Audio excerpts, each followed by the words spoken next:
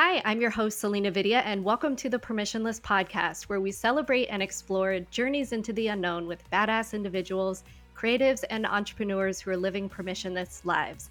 My guest today is Erica De La Cruz. Erica is a TV personality and entrepreneur in the entertainment and boss babe industry. She's the founder and creative director for the sold out Passion to Paycheck conference and talk show, best-selling author of the book Passionistas, Tips, Tales, and Tweetables from Women Pursuing Their Dreams.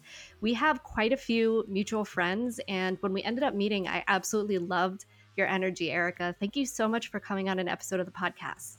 Hey, Selena, I'm so excited to be here. And yeah, likewise, we met through mutual friends, and I'm like, wow, she's like my soul sister.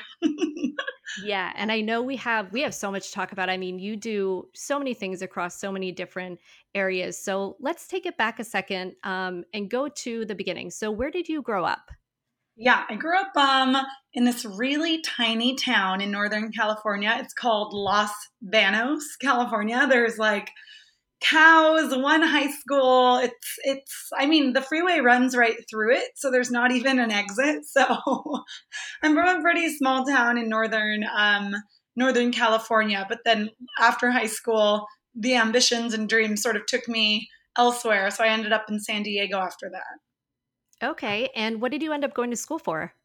Um, let's see. So I went to I'm an Aztec. So I went to San Diego State, and I went to school for. I'm one of those rare people who went to school for technically what I'm doing now. Like most people you meet, it's like, oh, I majored in history or anthropology, and I don't know, they're like in PR. But my major was communication and media studies. So I majored there, and then I had a minor in public speaking, and then I sort of had an emphasis in nonverbal communication and interview. So, yeah, I kind of I was fortunate to have a department where it let you mix and match courses to form like emphasis. So, some people went into health communication. And that was not my jam. So I kind of put everything together that I wanted to go into, which was, I guess, majority broadcasting.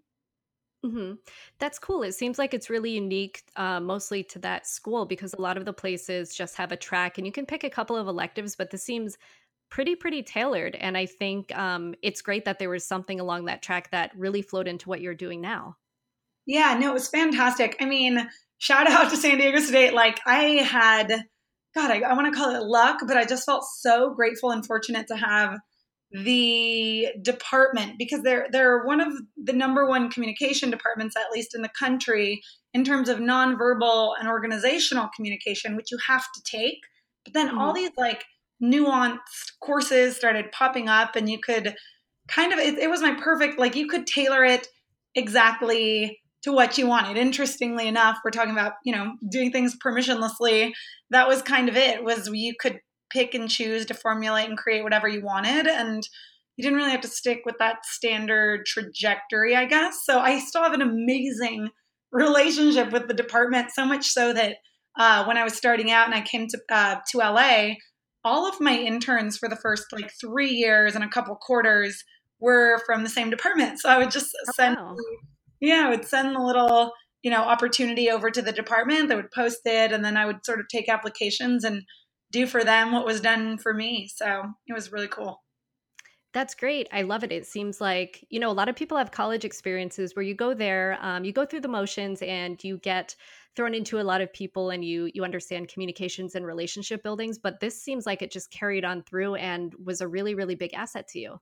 Yeah, no, absolutely. Like, um, so many people are like, oh, college was a waste, or I mean, and not so many, but I've heard it, right? I've heard that said before. I shouldn't overgeneralize, but a lot of people say that they went to school, they learned some stuff, and they've never applied it. And I am that rare person who has applied everything that I've learned. And I just took so much from the college experience. And I think it was like this little microcosm of how to network. And it was the first time I was like, oh, I should go to office hours and I should go visit my, professors and see what they're up to on the weekends. And then sure enough, when opportunities, would come in and they'd have to recommend someone, I was sort of on their recommendation list. So I think it's also how the student does college that matters, that applies to whether or not it's going to be valuable in the future.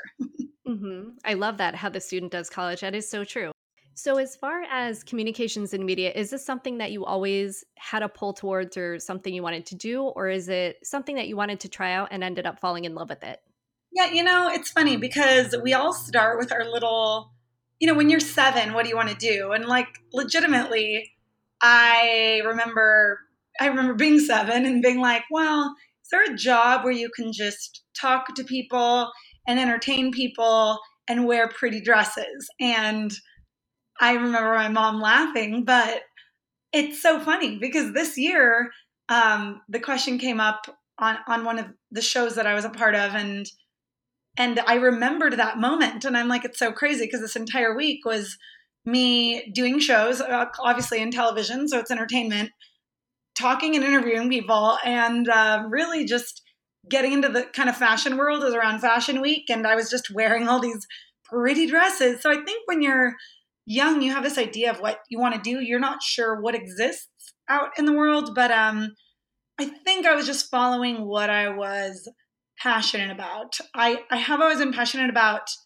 that, like just entertainment in general. I knew the industry that I wanted to get into. Like I didn't fall into it exploring becoming a lawyer by any means. And yeah, and then I went through some things when I was in my very first year of college that sort of shook my world up. And it was during the economy crash. We just lost everything that we had ever owned, and that was, to our name.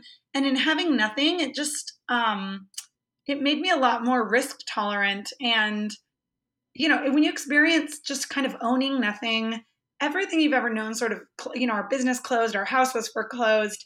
It's weird, but I felt like, oh, okay, well, I definitely don't have to take the light track anymore. And I was just taking bigger risks and, being able to say, oh, I want to go into entertainment and I want to be a personality. I want to interview people as a more, I don't know, legitimate goal. Whereas I think that if that hadn't happened to me in my first year of college, I may have gone the more safe route. I may have done the PR or the business or, political science I remember looking at, but it was sort of do or die after the first year. hmm I was talking to somebody in a previous episode, and we talked a lot about, there's various ways to quote unquote hit the bottom, whether it's when the economy crashes and unfortunately everything is lost or taken away, or if it's a personal hitting the bottom. And I feel like that's where the spark can really get lit, because when you don't really have anything to lose per se, that's when you really think about what is my perfect ideal go Yeah. getting dream that I want to head towards. Yes. Yeah. I couldn't have, I mean, exactly that. The way that you put it, I feel that so many people, this is going to sound crazy, but I just feel so fortunate to have lost everything at such an early age. I feel like this whole midlife crisis, or, these darker places that you evolve into as you grow as a human being, they often don't come until later in life. And it was weird because I remember graduating college and immediately, and when I say immediately, I mean 2 days after, I started a job at Entercom Broadcasting where I was the marketing director. And at the time, I didn't know that, director was a very big deal. But it was so crazy. All of the people hiring, all of the people at the company were well into their, 40s, 50s. I had just turned 22, and it was this weird, like, I feel like my transition into adulthood was sped up by losing everything or hitting that rock bottom. And it wasn't something that I intentionally put out, but there was this energy and vibe where I used to get teased because they're like, oh, your best friends are 20 years older than you. And I didn't really know why, but I could carry a conversation on a different level. I mean, at 18, I had to figure out how to stay in school, how to do my taxes, how to get a scholarship out, like all of these things that kind of sped up the process. And I would not have been able to tell you this then, but 6 years later, I know for certain 100% that it was hitting that sort of rock bottom. And I'm in a sorority. I just had joined. It was my first year in college, and it was so surreal. Everything was sort of turned on its head in a month, and I lost communication with my family. They went into some depression from the business being lost. I know she doesn't mind me sharing this. My mother went into voluntary homelessness. And everyone and everything I knew was just sort of taken away. And I remember feeling scared and confused and lost. And I mean, I wasn't really depressed yet, but that would probably come in the next year or so. But I know that there was this feeling of like, okay, so now what? It's like when you have a deadline Hmm. and yeah, they talk about having this deadline helps with procrastination because you just know you got to get it done. It was like this year of you got to get it done. And then when I was exploring what I wanted to do, there were no like there was no dad to tell you to be a doctor or mom sort of to guide you. I just kind of went with, well, I kind of like this, so let me try it out. So luckily, after my corporate job, I really wanted to sort of escape into entrepreneurship, and I had already done the corporate thing at 20, 23, 24, however old I was. So I was ready to transition. So yeah, Rock Bottom produces, man, some of the most freeing experiences and kind of the mentality of freedom, I would say.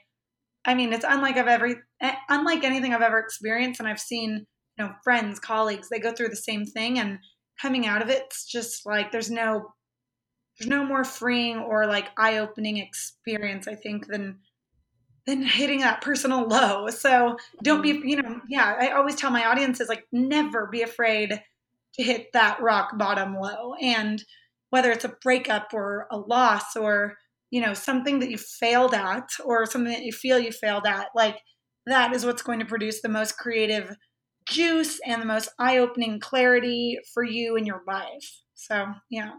I love that. And, especially if you're facing something that is a very big fear, even though it's something completely unexpected that you can never plan for, there are always ways to move forward and there's always good that can be pulled out of it. And like you had said, you may not notice it at the time, but when you look back, everything kind of falls in place as it should.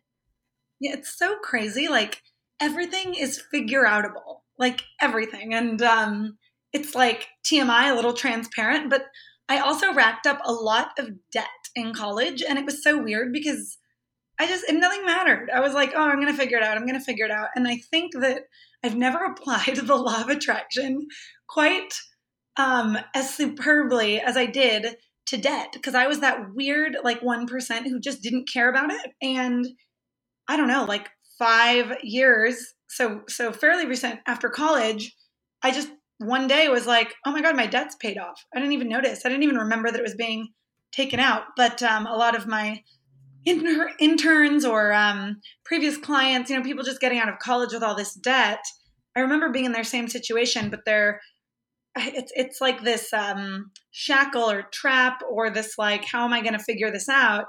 What I took is it's like it's everything is figure outable. So whatever situation you're in, whether it's legal, like some people say, well, the exceptions are the laws, and I'm like, well, you're going to figure that out too. So I mean, it's basically making yourself sick for no reason. So it's an interesting little human mechanism I observe all of the time.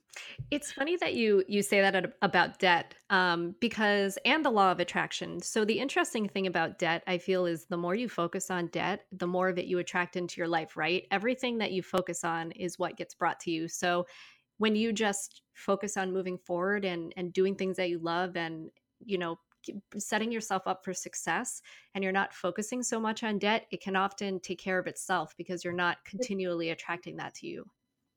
Yes, 100%. And that's why, I mean, I used to do coaching programs, but the one question or the one sort of area that I would not coach in, and I would specifically say this, I'd say, if you want to know about my personal experience with debt, you're free to ask. And I am not offering any advice, and I don't know how I did it, but this is what's true for me. And what was true is I just did not give, I mean, can you cuss on this? I did not give a Go for shit. it. So Go for it.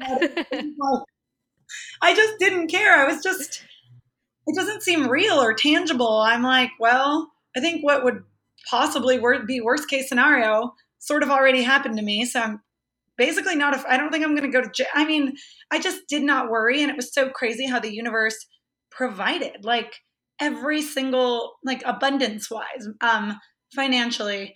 There were like, I feel that I've been through things that some people would be like, God, how did you how did you know if you were going to make rent? How did you figure that out? And I just have had this overwhelming, like, knowing. And, it's not all areas of life, but in the, at least financial department, I just always knew it's going to be fine. It's all going to be taken care of. And it was like new level law of attraction. But also, I can't have that be my advice to just everyone, because I'm not sure if I'm this enigma or my personal experiences led me to have this like unwavering certainty. So it's just it's fascinating to look at in that respect. So yeah.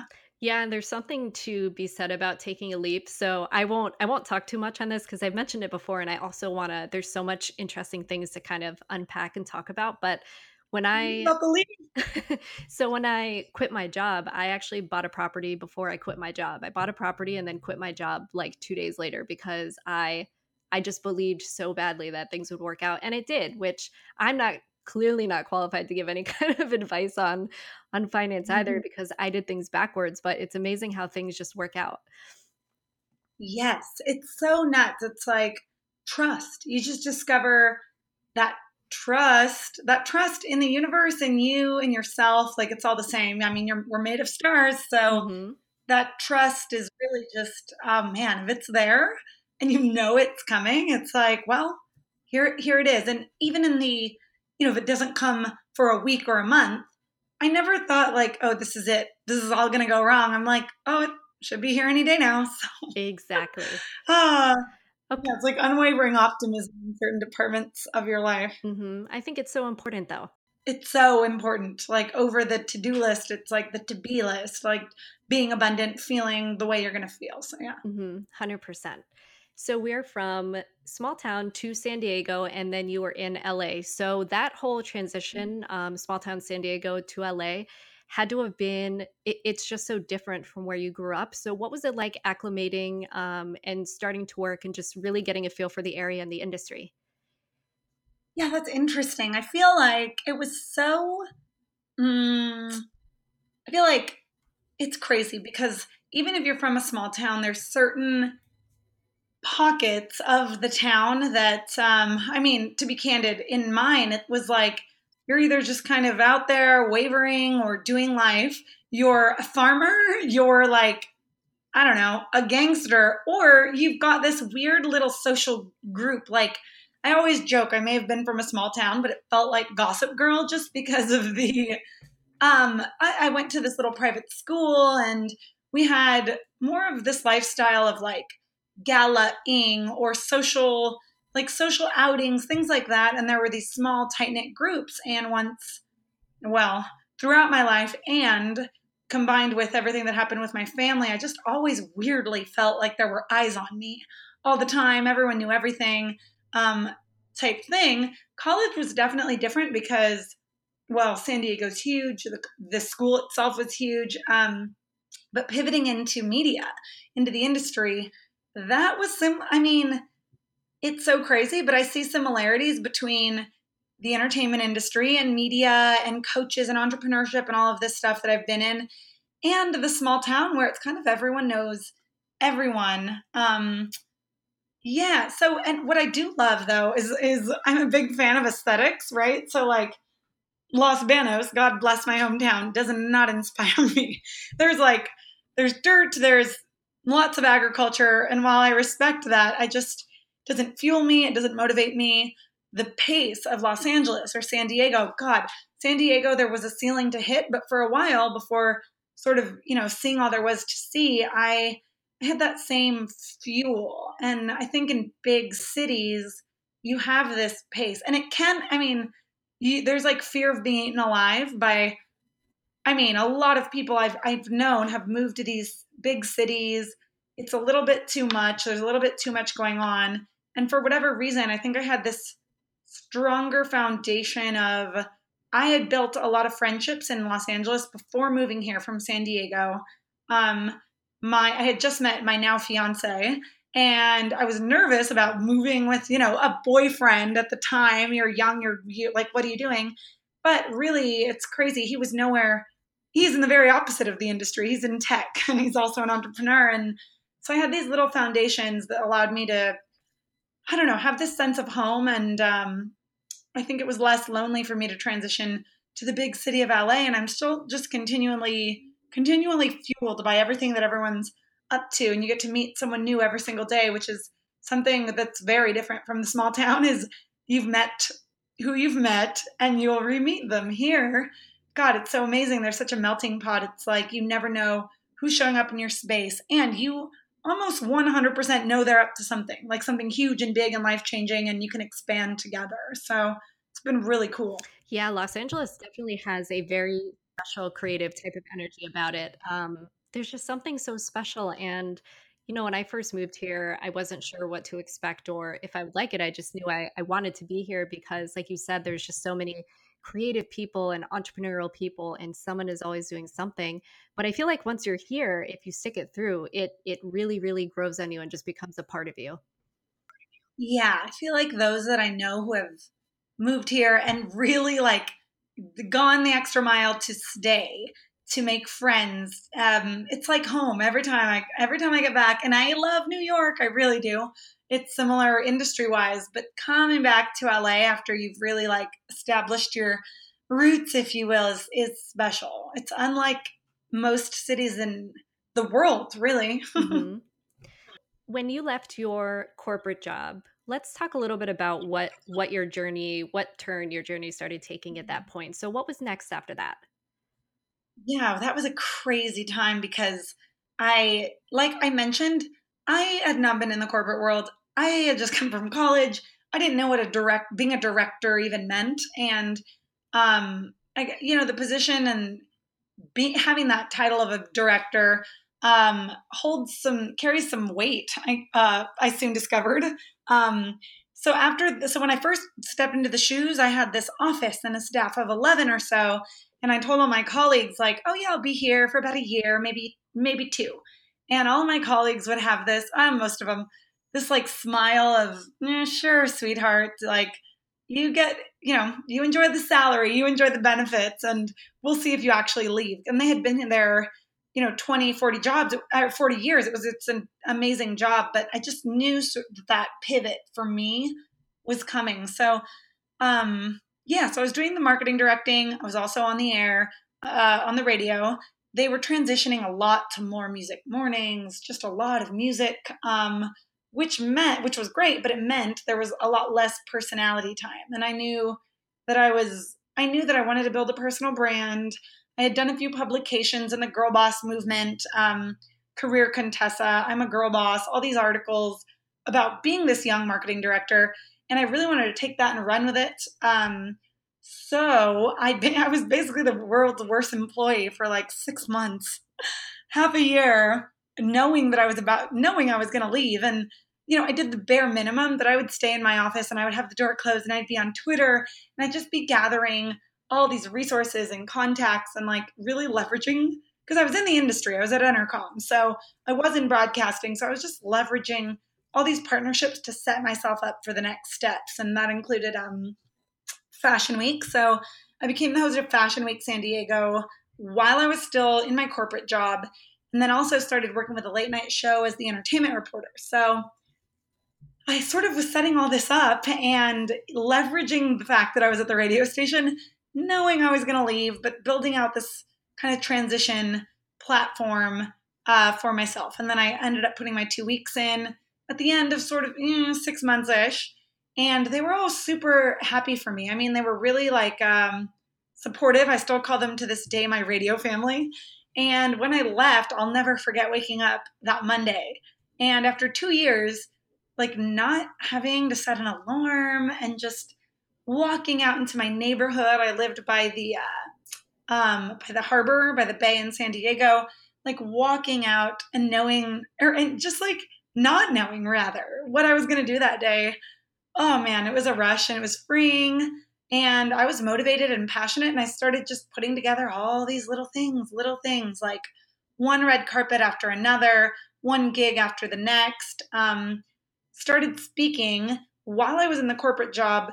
This company called Connected Women of Influence had connected with me, and I ended up giving this Sue Talk. It's like this female equivalent of a TED Talk in Southern California. So I gave the talk about 2 months after I left my corporate world And from that, really just built this unexpected platform. It was like an inspirational, really personal brand. My now business partner at the time, he was just an acquaintance, saw the talk that I gave. It was very personal, very much about losing everything, but really getting into the specifics. And, he said, I represent speakers. I haven't in about 10 years or so. I signed a non-compete. He had sold his list to Success Magazine. And he said, the non-compete's over this month. And I'm like looking to partner with someone amazing. And I think that could be you. And so we brainstormed it up and I started speaking a lot more. And I was just sharing my story and I was using the Fashion Week stuff and the red carpets to leverage this brand and entertainment. So it's weird. Like the whole television industry knew me as this girl boss, entrepreneurial, inspirational brand. And then in the entrepreneurship, inspirational world, they knew me as this red carpet, celebrity interviewer. So one sort of fed the other, but there were a lot of little things that led up to kind of where I am now. And then eventually my business partner, well, he pitched me the idea of doing a book, and he had co-published Chicken Soup for the Entrepreneur Soul and remarked that in this whole girl boss world, Sophia Amoroso was popular. She had just put out the book Girl Boss, and he was like, we need a chicken soup for like the young millennial females in the world. And I don't know if you have anything in mind, but I think you'd be perfect to head it up. And I had this word in my head, and it was passionista, as it always has been. It was a term I read in Marie Claire magazine while I was sort of transitioning out of my corporate world, and I loved it so much. And I'm like, well, I have a few ideas, and as long as the book is pink, which it was, I'm on board to go halves and do this with you. So we did it, and it became an Amazon #1 bestseller, which was the craziest day ever. It just started hitting all these categories like young entrepreneurs and young female demographics. And it was like #1 in so many that day that I was like, well, what does this mean? So, yeah. So after the book, started some coaching programs, quickly realized I was not a one-to-one girl. So it just really drained my energy. I'm more one-to-many. And then now there's a conference. It's called Passion to Paycheck, but it really stemmed from that journey. And now I have a conference annually where I can speak with, thousands of people versus the one-to-one high-end coaching where I was generating a ton, like more money I've ever made in my life. But in terms of fulfillment, I've never been less happy than when I was making the most money ever of my life. So I was like, okay, well, there's got to be a way to do the same thing, except have this sense of fulfillment and knowing that I'm in my purpose. So I transitioned into Passion to Paycheck, which is sort of present day. That is so much stuff to unpack. I'm going to try to hit a lot of the things that I was thinking over this. So first off, I think what you did was so smart. So when you were planning to leave your job as a marketing director, you were already thinking forward. And when a lot of people think about taking the leap, they feel like it has to be cold turkey. Like they just have to all of a sudden say, I'm done with this. And what's my next step? And then there's this big black void and they don't know what to do. So the fact that you were on Twitter, you were building relationships, you were doing things outside of work and really lining yourself up, that is such a smart way to approach it when you know in your heart that you're going to take a leap into something else. So that alone is fabulous. And I think the other thing I picked up from what you're saying is you have done such a meticulous job of understanding what gives you energy and what drains you and being fairly fast to pivot and go into something that you know is more fulfilling, which I feel like that's an area where a lot of people get stuck. They don't understand that something is draining them, so they don't really know that what they need is a change. And you have been kind of a change agent for yourself over the course of the past couple of years. Yeah, no, thank you. That resonates so deeply because I see it all the time where this, again, the to-do list versus the well-being, like to-be list is more important and they're doing something that's productive by societal standpoints, but this fulfillment isn't there. And I were like, yeah, I don't know where along the lines it was that I'm like, well, I have to feel good in this process, but it is number one. It is the priority. If something doesn't feel good, I mention my fiance pretty often, but man, we're just this team. And he really had, when I met him, I was doing anything, everything. Some of the things I felt like my hands were tied. I was just such a yeser. And his whole life, he's just a minimalist. I'm yes, he's no. And he's just he's my polar opposite, and it works so perfectly. So when I met him, he really started asking these questions that opened my eyes, which is like, if you could wave your magic wand, which would you do? Or what's the one thing you can do today such that everything else becomes obsolete or less important? Just these little areas where I was spreading myself because I thought I had to. And again, if you are doing that, it's not telling the universe you're trusting any process. Like, if you truly trusted yourself and the universe, you would trust that whatever is feeling good and fulfilling to you, that's the indicator. That's the indicator that you need, that you're on the right path and the path to success and all of that. So yeah, so thanks for mentioning that. And I think it's overlooked really often. Just so often. Like, I hear language of obligation, I guess I would say, so much, where it's like, I have to. Even this morning, same fiance, he says, "Hey, I have to get on this call." I said, "You get to get on this call," and he laughed. But it's small. But this language of obligation creates these, like, I don't know, barriers, or this caged theme to life, instead of this, opportunity, which it really is. So I'm really careful about my language as Hmm. well. Yeah, I feel like the words that we use and the way that we talk to ourselves, especially our inner dialogue, can really make or break us, especially if, somebody like you who is entrepreneurial and who is building things that they're really passionate about. All it takes is a little bit of negative self-talk to really prevent you from moving forward. Yeah. And it's such a bad thing to get into when you feel like you have obligation and you're using words like have to. And I love that you brought up the switching have to you get to, because that's been kind of an active switch that I've been trying to put into my vocabulary too, is looking at the things you get to do, because everything you're doing you've chosen, right? And if you don't want to do it, you have the choice to not. Yes, exactly. This matter of choice. Like, so many people think that they're just shackled by this. I mean, it's people pleasing. I suffered from it. That's how I know it so well, is like, you're not alone out there. If you think that, if you're constantly trying to please others and you're stretching yourself a little bit too thin, and you think that you have to do these things. And while you're in it, you're like, no, you don't understand. I actually have to. And I think that's the case for like 10% of the things you actually have to do. In reality, it's just this conscious choice to be honest with someone, be straight with someone, or, look into your calendar or schedule and figure out what's actually going to work for you. And it's a matter of putting yourself first in that situation. Exactly. Love it. So we are at the point where you did the suit talk and then you started working on the book. So what was the process like when you were planning the book out? This is something that is new territory for you. Just walk me through what that was like. Well, yeah. So I was not enrolled. I was not at the beginning enrolled in what it really could be. And that's why I'm so thankful to my partner. So Kyle Wilson is, his name. He's out of Texas, and he was just been in this personal development world for so long. There's no reason we should have even clicked or connected. He has a family of four, and he's, again, 20 years older than me. It's this theme.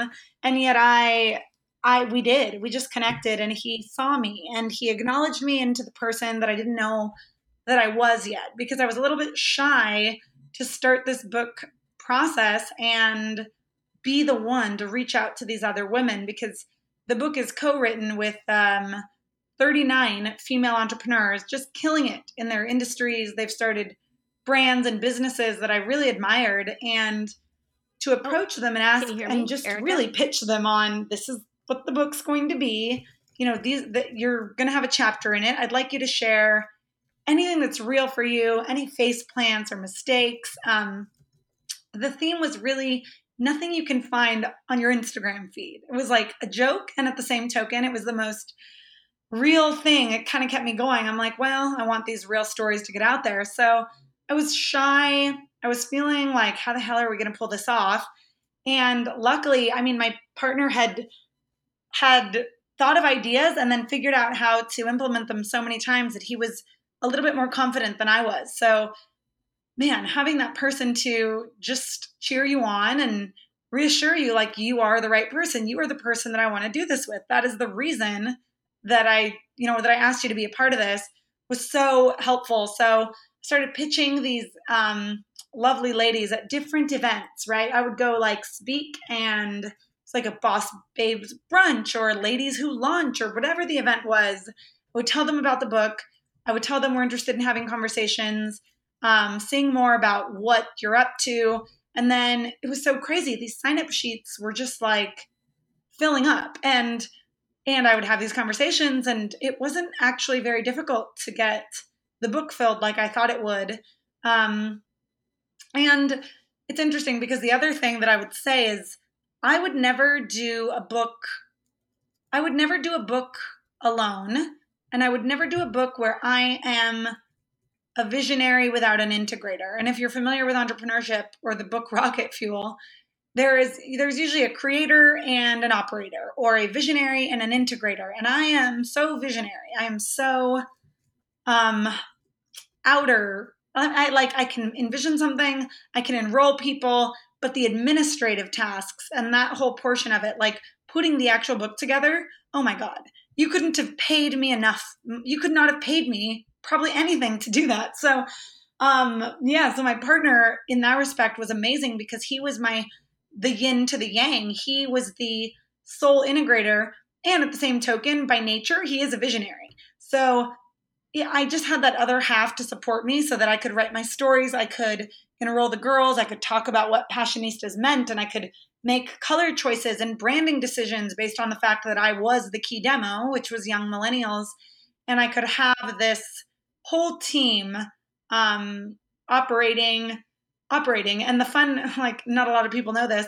My chapter was second to last, not very last, second to last to be submitted because, again, my confidence level, the belief in myself that I have today, vastly different from when we started brainstorming the book 2 years ago. I was just like, God, I guess I'm gonna have to contribute a story at the end of this. And it wasn't like it wasn't a normal process, whereas people usually have the story, they know they want to share it, they decide to write a book.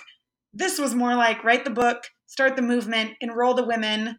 And I just became super passionate about the brand itself that my story sort of came last, which was interesting. And I remember Kyle had a publisher, or an editor, really, an editor, and he published it. So we had an editor on hand who was doing all of this grammatical correction. She's amazing, putting it together for the opportunity to really work with us on this project, add it to her resume.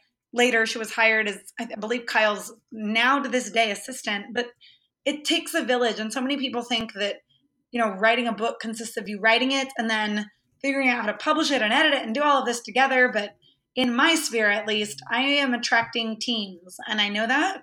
So rarely, anything I do is rarely alone. Yeah, and so that was kind of the process. I was in New York City, and they go, "We need your chapter. We need your chapter," and I resisted it like a brat almost. I just felt inside, like not out loud, obviously, but I said, "Okay, great, I'll get it over." But inside, I was like, I don't want to do this. I don't even know what this book's going to be. And then once I submitted the chapter and read the other women's stories together and held the book in my hand, oh God, I was so grateful. I was so grateful, and I needed that push. So I think the lesson I took away was, okay, got it. I always need to find people who believe in me. I always need to have people to push me, and sometimes push my buttons to help me expand, because growing hurts. And it hurt a little bit to grow that much in a year when I said yes to the project. So that was kind of the process. I love that you mentioned the yin to the yang portion. So a lot of people feel like there's a weakness in having a partner helping you or having a group of people helping you. But if you know your strength, which in your case was, the starting and the assembling, but not necessarily the administrative and the process of doing it, finding somebody or having somebody from the beginning who is the opposite that can kind of pick up the baton and do the things that aren't your strong areas is so important. And it actually reminds me, there was a book that you might be interested in checking out. It's called Millionaire Master Plan. And instead of the personalities like INFJ, ENFJ, and all of those, it looks at business personalities. And when you were saying that, you and I think, are the same personality. So there's something called a dynamo, and it is the visionary, the strategic person. You love the starting and getting everything put into place, but you need somebody who just continues the facilitation and basically runs with it with all the nitty gritty details. So I think you would actually enjoy that. Yeah, no, exactly. And strategy is another, oh my gosh, like I put together the press tour, the marketing strategy. That was no problem, but it was really that like, I'm not editing stories. I'm not putting this book together and figuring out how to even upload it to Amazon. So yeah, what was the book called? I need to write it. Millionaire Master Plan. Millionaire Master Plan. Yeah, no, we're such big fans of the personality types and just specifically hiring based on that. Yeah, oh gosh, God bless my assistant. I love her so much. But just making sure that there's like a complement to your skill set. And a lot of people overlook that. And I hate the money argument where it's like, oh, I can't hire someone. And I'm someone who had 2 full years of amazing interns. My very first assistant was an in-trade agreement where I just mentored and coached her for half a year. And there's so many different ways to do that. And so one of the things is like, if you're putting up these imaginary barriers, like everything is figure outable. It always comes down to that. It's like, chances are that there's this 10% chance that there's a legitimate obstacle in front of you, but 90% of the time it's just something that someone is saying to hold them back because they're resisting actually taking the action. Mm-hmm. Exactly. It's just mental barriers to break through, essentially. Yeah, exactly. So we have the book was released. It got a lot of readers. It was growing. It attracted a lot of things into your life. So at that point, you had mentioned earlier that you were doing the one-on-one coaching for a little bit, and then you decided to turn it into, I believe it was the Passionate Paycheck event. So when you had the growing pains of the book and over the course of that year, but then going into creating an event, that whole space, what was the growth there like mentally for you? Yeah, God, that was so nuts. I feel like after the book came out, there was a lot of demand, at least inbound questions, I'd say, about just about like how do I figure that out, or how do I get some coaching around that, and all of these different things. So I actually ended up hiring a business coach, best decision that I personally ever made, and we put together these Boss Babe blueprints, and each 10-week program ended in a Boss Babe boot camp. And oh man, it's like all an amazing way to say I got my ass kicked in sales training, that's actually what happened, which is I had to enroll every single client that I ever had. Close to 40. I had to enroll personally on a 1-hour phone call, and from every 10 calls made, you would probably get the one client. So I'm talking about 400 calls, dead commitment to this coaching program. And while I was getting the yeses, it was daunting and intimidating. And I grew so much because I knew, all right, so I put the money down. I'm committed. I'm going to get the most out of this business coach. So I committed to myself that I was going to do whatever he said. And when he told me to get on the phone for damn 10 hours, even though I was crying and I didn't want to, I got on those calls. And what it led to was this belief in myself. I would have been way too afraid, hypothetically, to do all of that. And after doing it, I just found that there was, I don't know, it's like nothing to be, if you get no's in your life, they're saying no to themselves. Maybe they're not at a place they want to be, or maybe they want to do it, but there's excuses there, or maybe it's actually not the right fit, but it's never about you. And I really got that inside of this coaching stuff. Now, the only thing was, after close to a year, maybe about 10 months, I was at a pretty low point, like we talked about earlier. Just my energy was not where it usually is. My positivity, my optimism, my excitement for life had sort of been drained a little bit. And I was still, I mean, obviously I work with different networks. I do tons of red carpets and these TV appearances, but they kind of were reduced to about 20% of my week in that time span. And we identified that that's what I was missing in my life. And the equivalent to that is that each 10-week ended in a Boss Babe boot camp, which was a live event. Those I really loved. I loved getting everyone together in person, putting them on for a weekend. I just didn't love the ins and outs of enrolling people onto calls, showing up every single day online. I didn't love any of it. So I realized, well, what if I just did these events a la carte? So I started doing a few Boss Babe boot camps, a la carte, if you will, every few months. And then I really got this idea for Passion to Paycheck, which is what I've always wanted to do. And I figured, how can I integrate the coaching and the Boss Babe boot camp into an event where we highlight all these TV personalities from the sphere of my life that I really love and speak vulnerably inside mainstream media and like scrap the gossip and like the perfection, but sort of similar to the book. Can I get these people that, other people look up to and idolize to come to speak, to get the most out of being at this conference? And, so it was crazy. I started it at the Ondas about 2 years ago. Pardon, we're having our third annual one this spring. And it's something I just never thought I could do. And again, this is where I didn't think I could do it. And I probably couldn't have done it had I stayed alone in my head. However, from coaching, I knew that at least 3 of my clients could benefit from putting on an event like this. They could meet the right people. They could add to their event planning resume. They could host or MC it while I taught all of my lessons. And so I enrolled them from the same skill set I learned. I thought if they want to be a part of it, great. If they don't, it's not me. And I have this just kick butt team of 3 young women who started out as my clients, actually, who have grown into some of my greatest friends, who put this conference on every single year. So the lesson I learned, and it's a consistent theme, is it's not alone. I don't believe that you can't expand to the degree that you want to if you set out to do everything alone. It takes other people to get as big or to get the reach or to do things on the level if you want to play big, that you really want to, you really just need other people and you need to enroll them into your vision, which becomes their own because everyone's winning. So it was great. It's like just been so nuts. Thank you for having me share that because I'm just re-getting that for myself.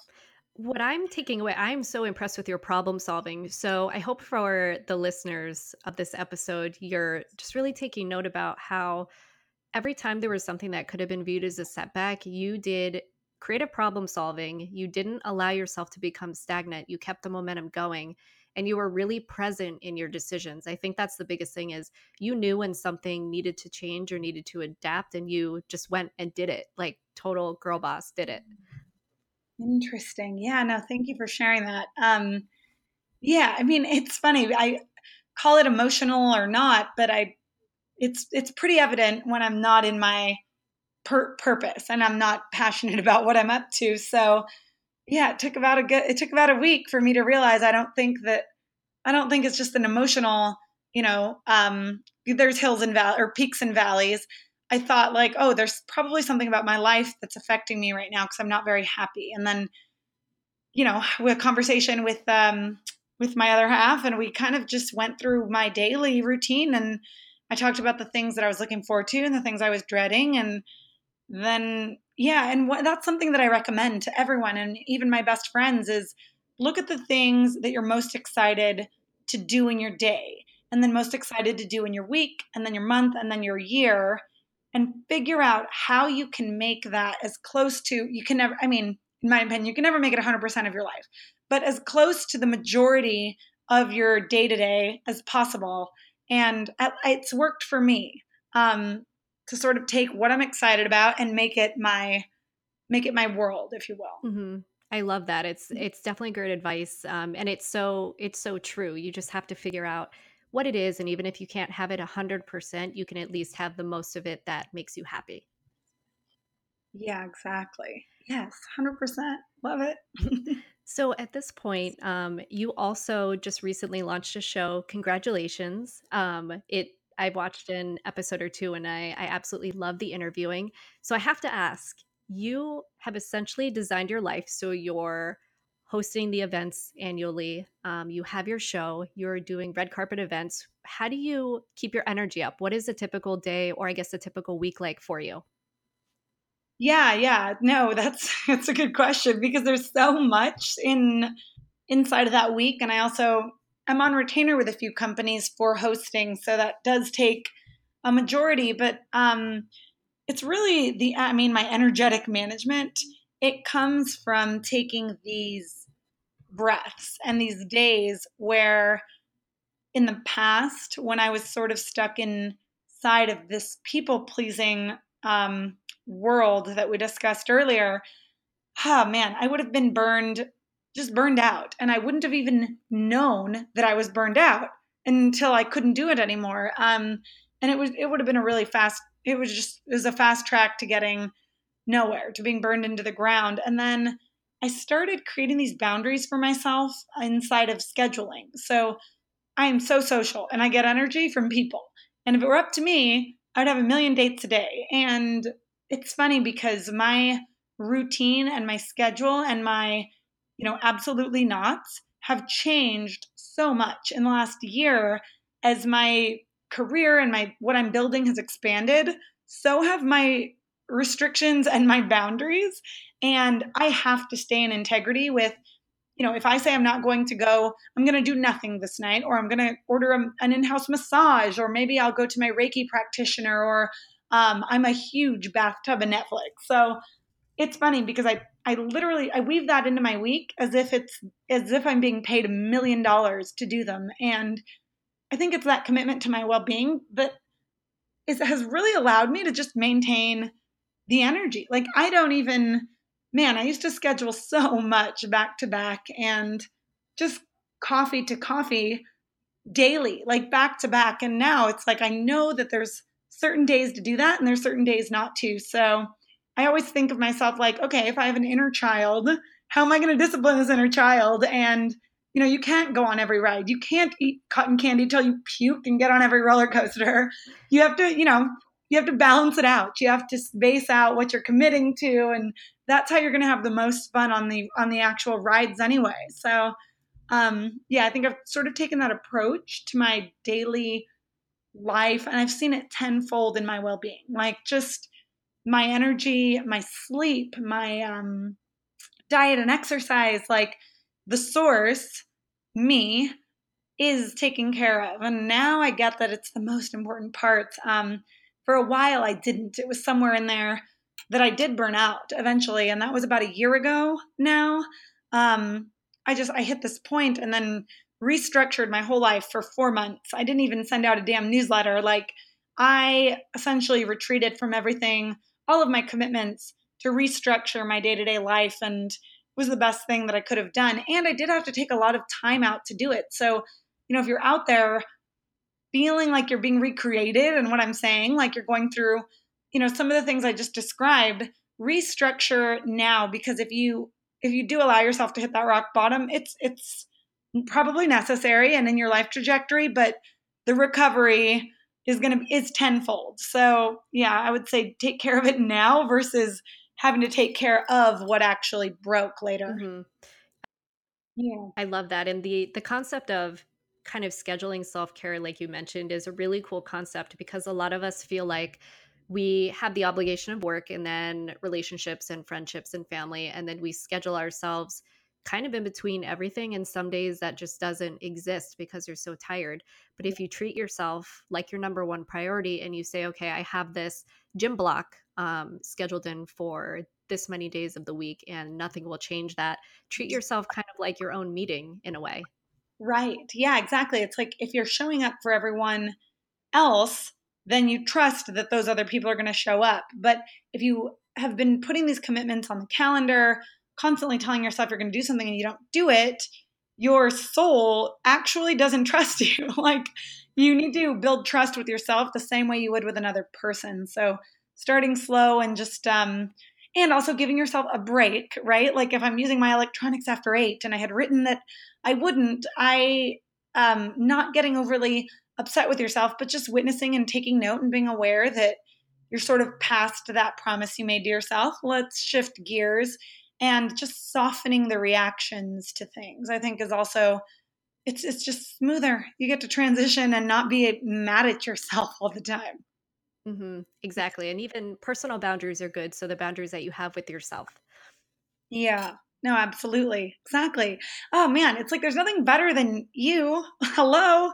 Like, Exactly. it's so funny. No one can see me, but I want to kiss my arm right now because I'm like, oh wow, I realized that you're the most important. Oh, it's like an honoring I've never known. But it did take a little rock bottom action to get there. Like you were saying at the very beginning of all of this, is like sometimes you have to hit it to really know and be grateful for what you live in every day, which is your body, your mind. Like those are the things that kind of comprise your experience here. Exactly. I agree 100%.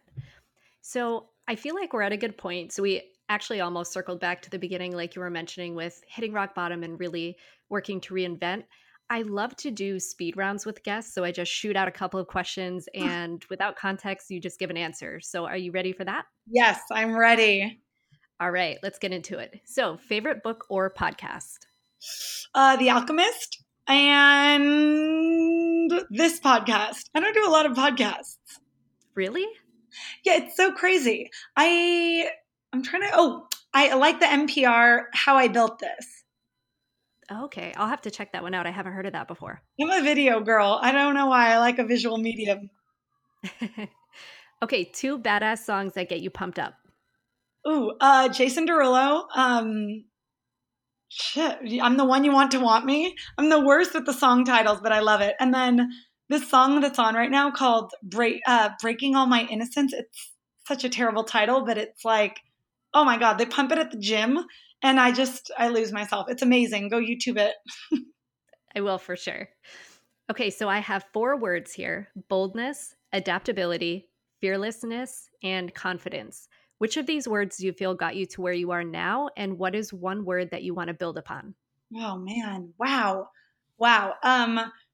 Definitely adaptability. 100%. I think adaptability got me exactly to where I am. Like that soft reaction.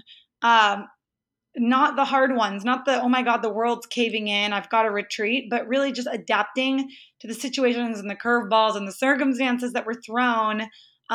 Definitely got me to where I am. And then I think you said boldness, right? Mhm. Was that Yeah. one of them?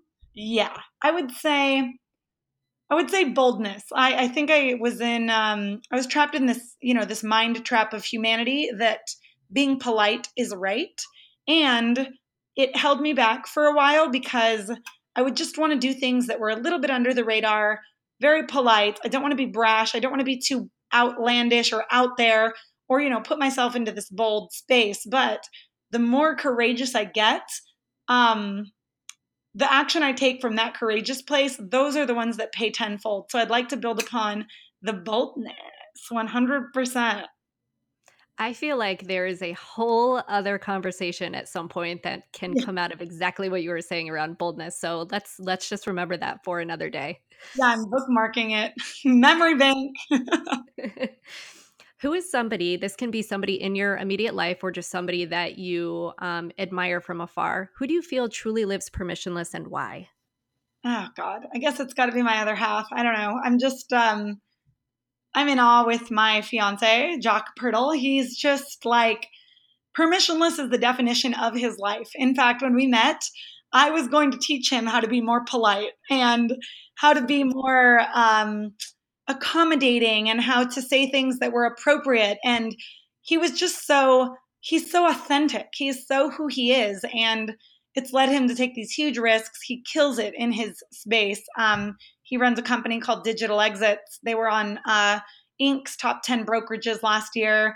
And I met him and I'm like, wow, this guy doesn't give one flying F. And it was so funny because it both inspired me and I thought that I had to teach him how to be more empathetic to the people around him. And I think he's picked up some of that. Like there are certain situations where, empathy is going to kick in tenfold and he's taken that to build with. But I've just been so inspired by, especially inside of business and his career in the world, how he doesn't need permission from anyone to make any call, to do anything, or to say what's on his mind in the best way possible. So I've grown to love it. It's so great that it seems with your relationship, you both can take a little bit of something inspiring or new to learn from each other, which is to me the perfect relationship. Yeah, no, it's exactly that's the definition of us.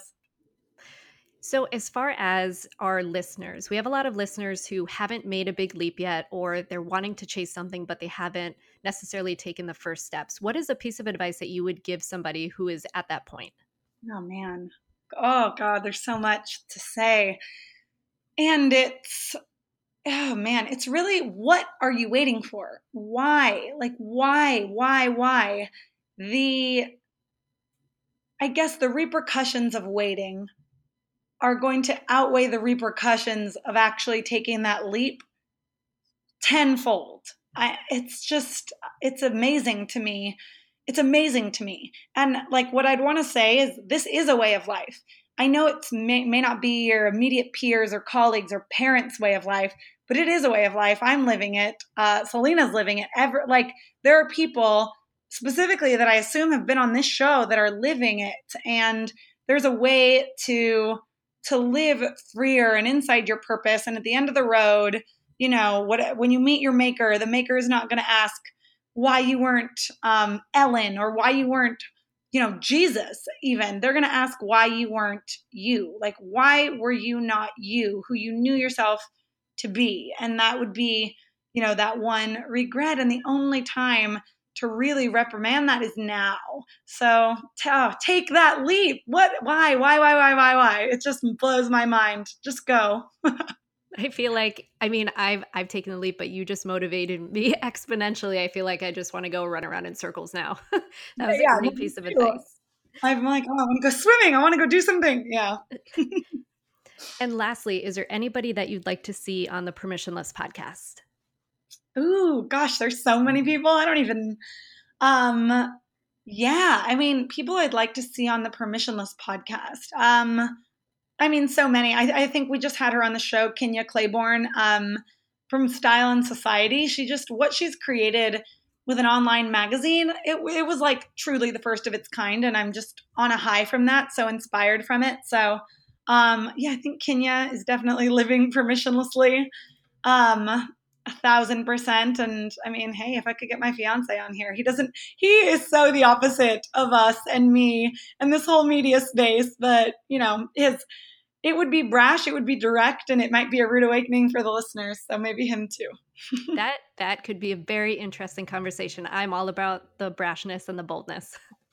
Love it. All right, Erica. So if our listeners want to check you out online and see what you have coming up, where can they find you and what are the new things that you're working on?